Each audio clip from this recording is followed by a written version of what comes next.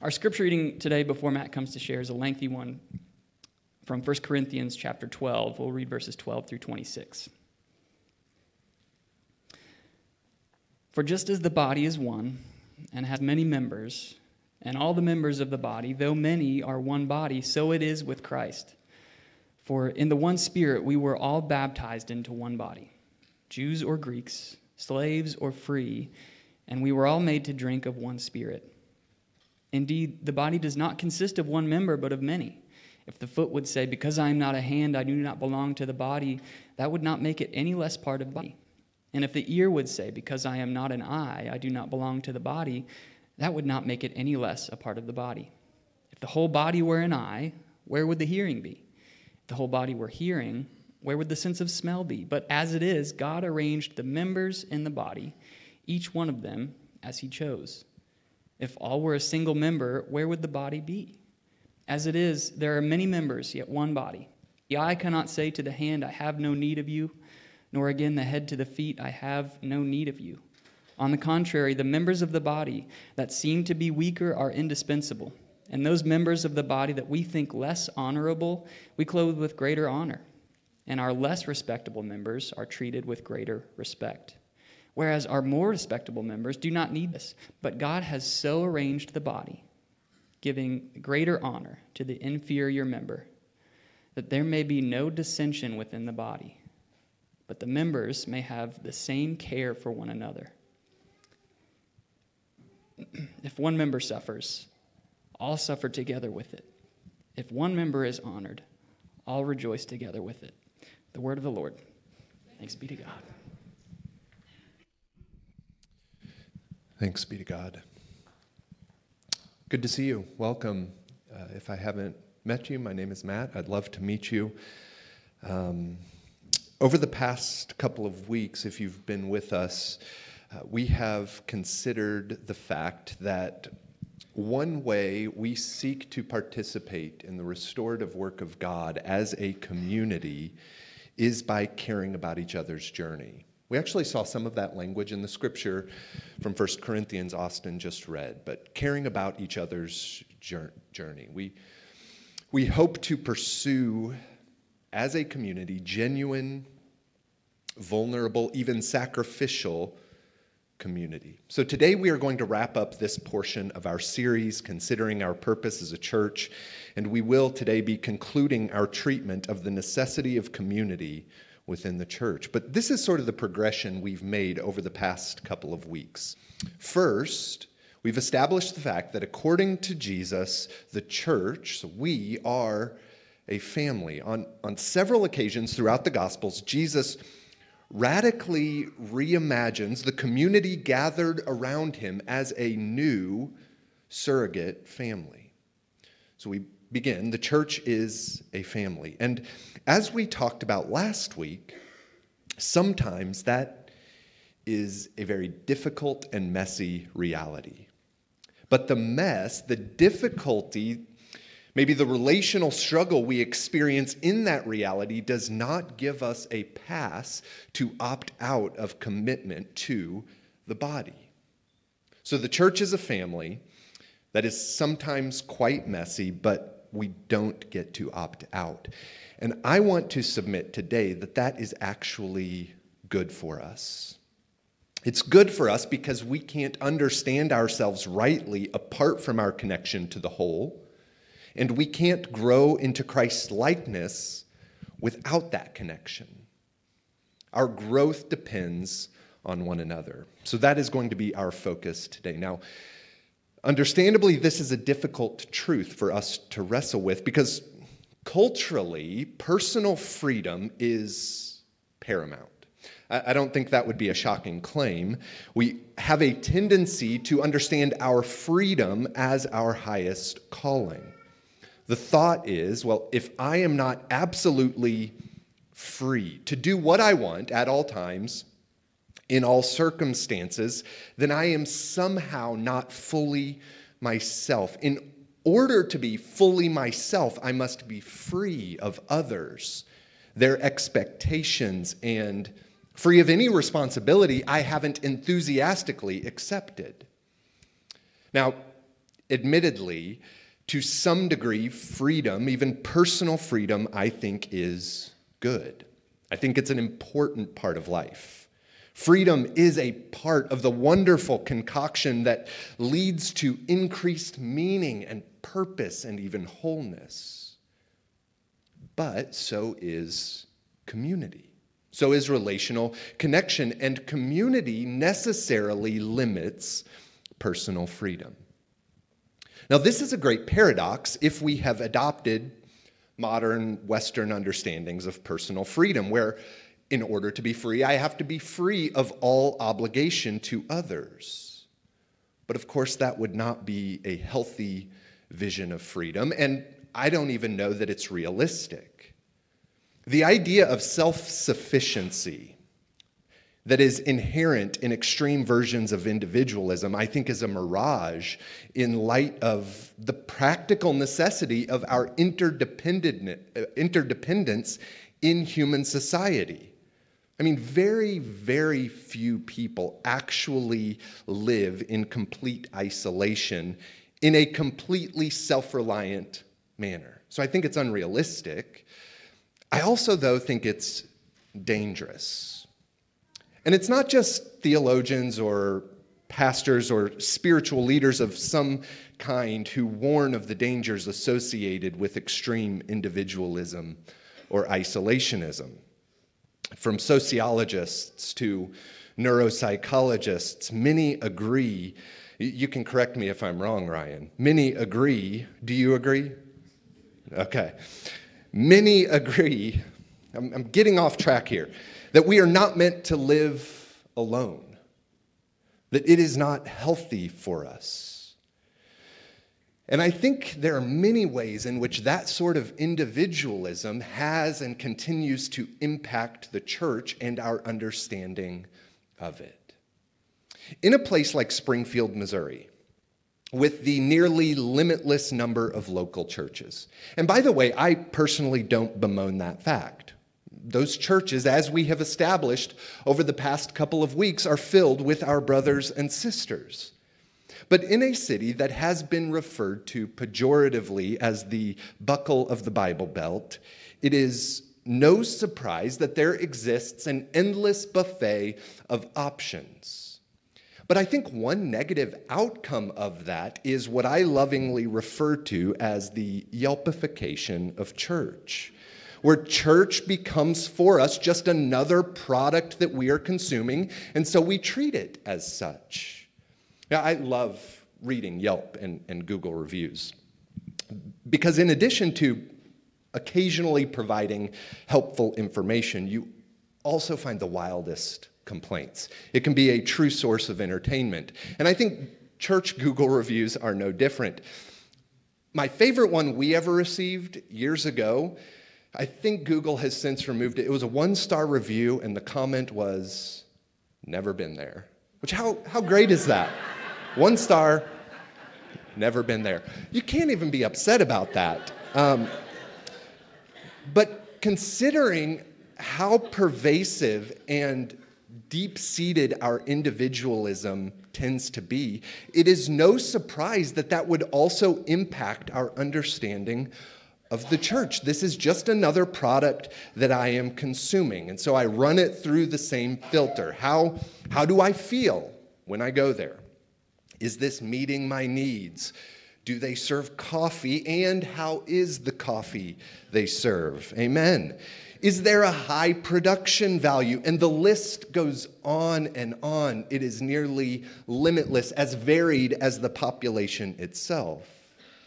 So from the outset of this conversation, we must remember that the church is not a product. It's not a product we consume where all of my personal preference boxes are checked. It's not a product, but rather a place in which we know and are known by others. A place in which we care for others and are ourselves cared for. This is one of the things the Apostle Paul points at in that text from 1 Corinthians, the care that is offered in the context of community. So again, this, by the way, is just the introduction, so bear with me. The church is a family And without that family, I want to suggest that we can't become the people we are intended to be. We do not grow in isolation, and we can't even understand ourselves rightly in isolation. So, as a striking critique to the individualism of our day, our scriptures consistently remind us that we don't get to opt out of connection to the body. We don't get to opt out of community. But wait a second, I thought this was about my personal relationship with Jesus. I thought the church was nothing more than the place I go to nurture my personal faith. Or we might hear a similar sentiment, I love Jesus, but I don't really like organized religion, or I have problems with the institutional church for all of these reasons, and I would say, welcome to the club. And by the way, some of those reasons are quite legitimate. This may be a very fair critique that we need to take seriously. There have been and continue to be terrible things done in churches. I even think there are legitimate reasons to separate from particular communities. But I would also suggest that the answer to terrible things being done in the church, the solution is not to disconnect from a body altogether or to forego connection to a community in favor of a completely privatized spirituality. Like for me, well, a hike in the woods is my church. Or a book club, that's church for me. Or having dinner with a close group of friends and discussing theological or philosophical matters, that is my church. While those activities are great and beneficial for the soul, I personally have benefited from each of those types of activities. But I also don't think they replace the ecclesia, the gathering of disciples.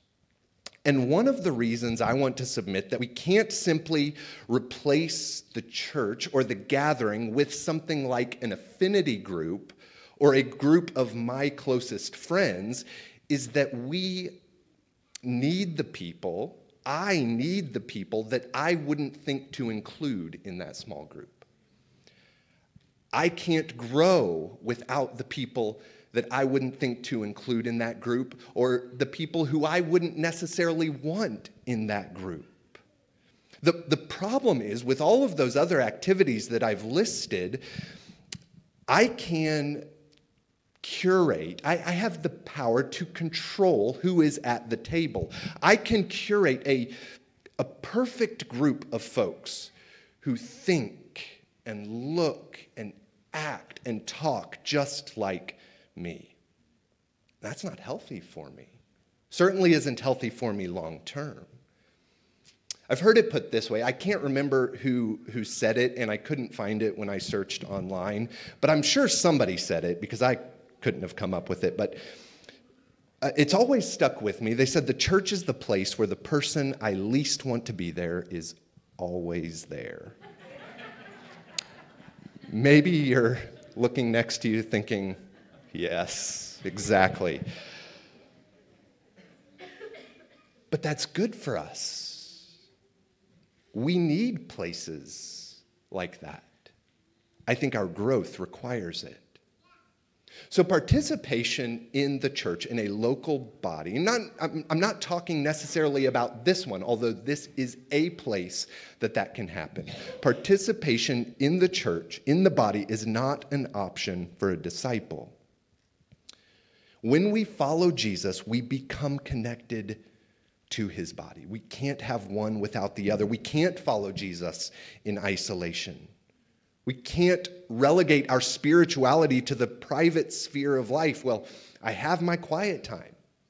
I do my devotions. I listen to worship music, maybe even sermons on my commute to work. That's great. That's not the church. But I thought I was the church. No, I'm not. I'm a part of it. I have been adopted into a family, but alone I am not the church. There's a well-known text in Hebrews chapter 10. I'm sure many of you are familiar with it, but the author of Hebrews voices the importance of this coming together, this gathering. Verse 23, I'll just read, whoever it is, he or she, let us hold fast the confession of our hope without wavering. For he who promised is faithful. And let us consider how to stir up one another to love and good works, not neglecting to meet together, as is the habit of some, but encouraging one another, and all the more as you see the day drawing near. The author here suggests that what happens in the corporate gathering of disciples is so important for both the community and the individuals involved that it cannot be neglected. When we aren't here, when we don't gather, it matters. There is something missing. Because when we gather, one of our primary responsibilities is to encourage one another, to care for one another. We can't care for one another if we aren't close enough to one another to know when somebody needs care. We gather to stir one another up toward love and good works, to allow the iron of our lives to sharpen the iron of the lives of others. That can't happen in isolation. So to pursue this sort of community, where we are caring for one another, where we are encouraging one another, first, it seems very obvious, but first we have to show up. We have to be present so we don't neglect to gather. We want to, as a community, find occasions either through organized gatherings. So for us, that might be a weekend worship service or a common meal, sharing a meal together, or a small group. You all have heard from some of those leaders today. Or practicing the way, that formation group that we engage in. So it may be something organized, like some of those options. It also may be unorganized or organic, where we take initiative to connect with sisters and brothers in the family. Deep community, where we are actually beginning to offer care to one another, requires both proximity and frequency. Proximity and frequency.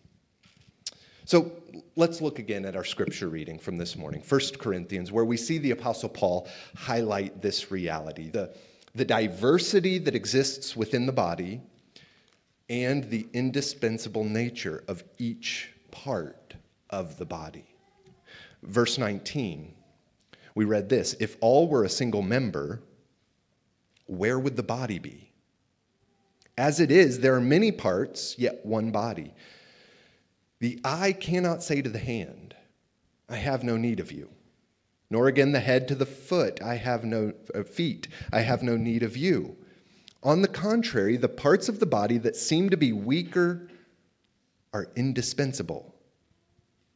And on those parts of the body that we think less honorable, we bestow the greater honor, and our unpresentable parts are treated with greater modesty, which our more presentable parts do not require.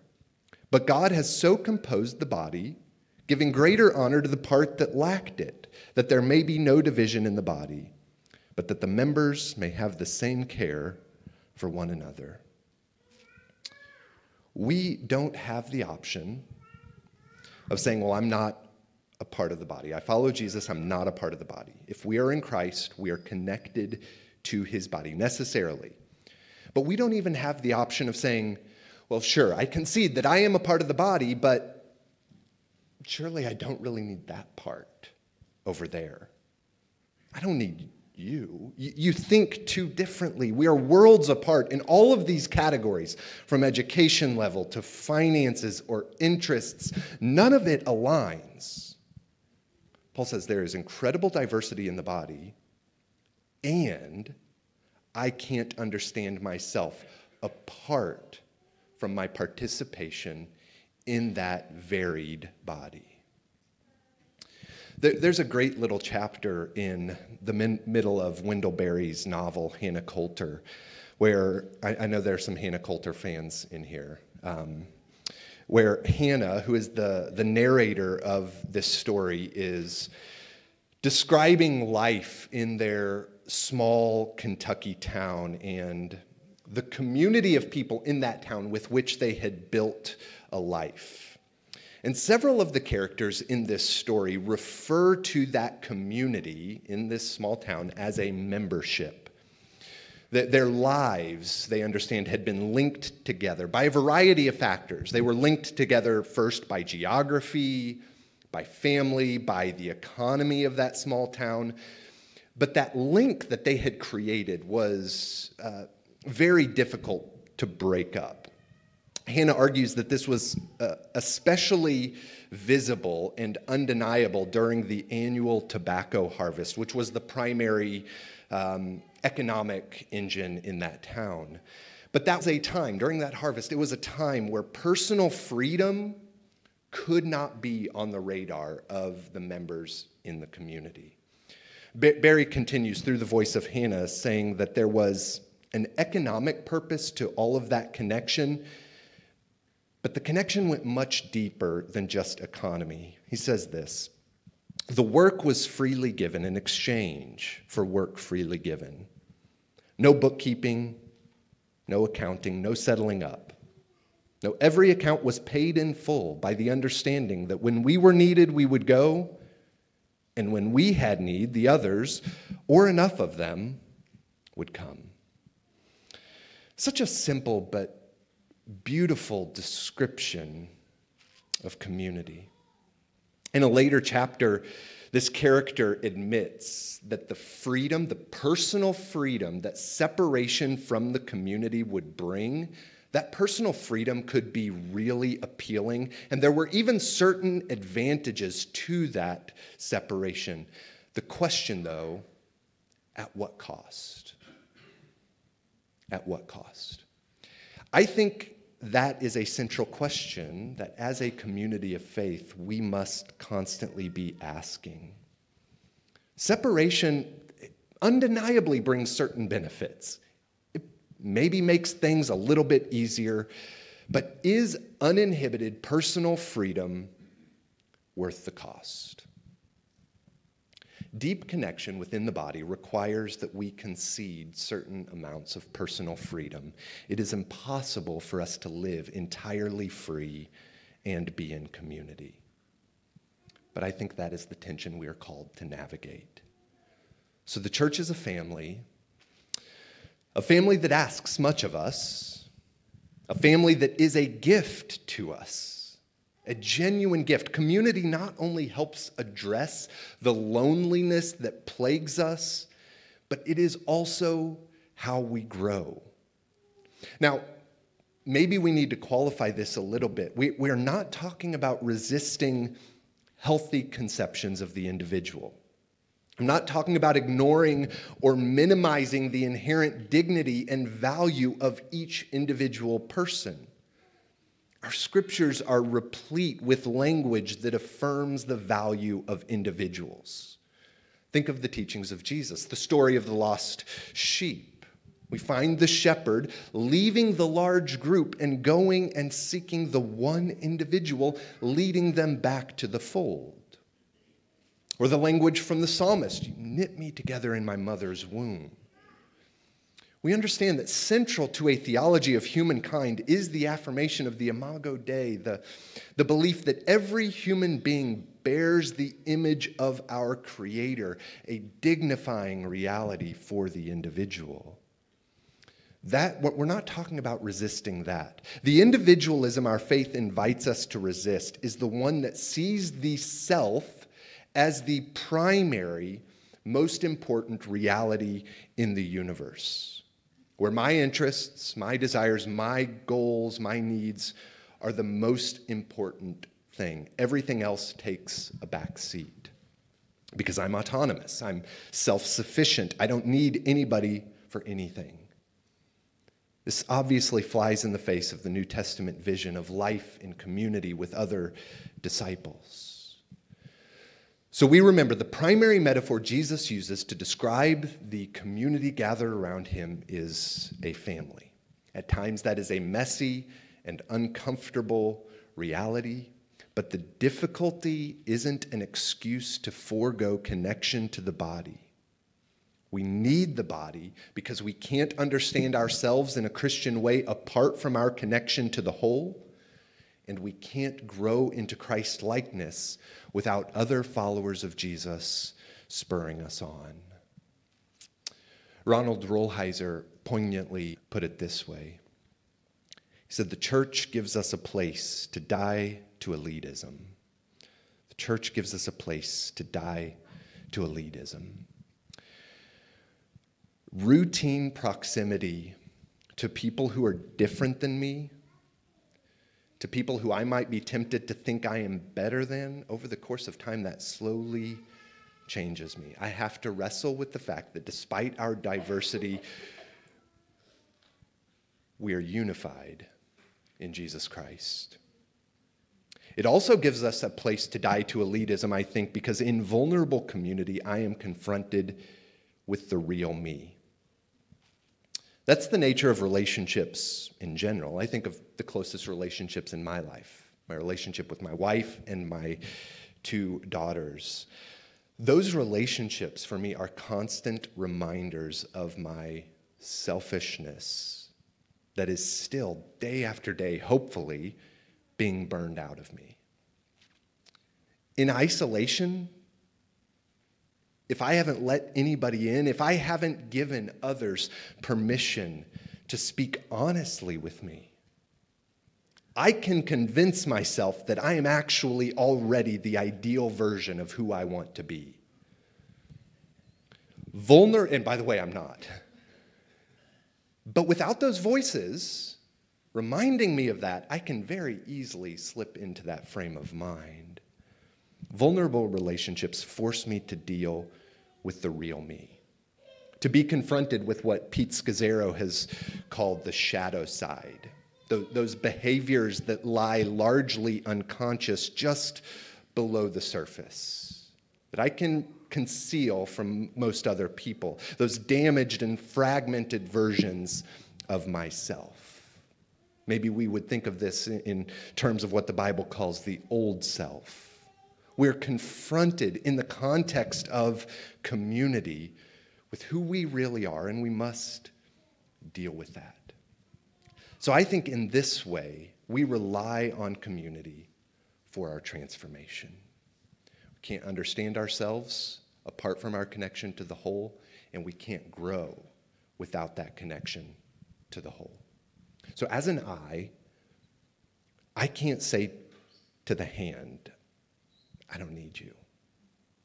I'm better. I'm more holy. I'm more enlightened. I'm more charismatic. I'm more gifted. So I don't need you. No, connection to the body reminds me that those parts that seem inferior or unnecessary are actually indispensable to the whole, but they're also indispensable to me. Because I can't understand myself without them, and I can't grow into Christ-likeness without them. We need each other. This is not just about me and my personal relationship with Jesus. This is about my connection to his body. I invite you to stand, and I'm going to say a prayer, but also just provide a moment of quiet for us to acknowledge and welcome the presence of the Holy Spirit and ask the Holy Spirit to speak to us, to open our minds, open our eyes to what our scriptures teach us. So let's take a moment, quiet our hearts and our minds.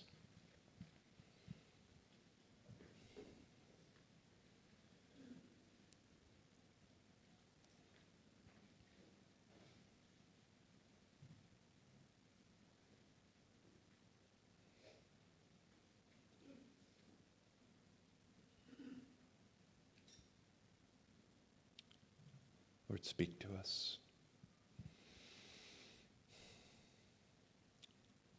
We welcome your conviction, your challenge. We welcome the encouragement you want to speak into our lives. We're going to gather around the table of our Lord, celebrate the life we have in him, life that necessarily connects us to one another. I'm going to say a prayer, and then we'll invite you to the table. We'll make 2 lines, one down each of these center aisles. When you get to the front, somebody will speak over you the words, the body of Christ broken for you, the blood of Christ shed for you. You can take and receive these gifts on your own. Let me say a prayer for us.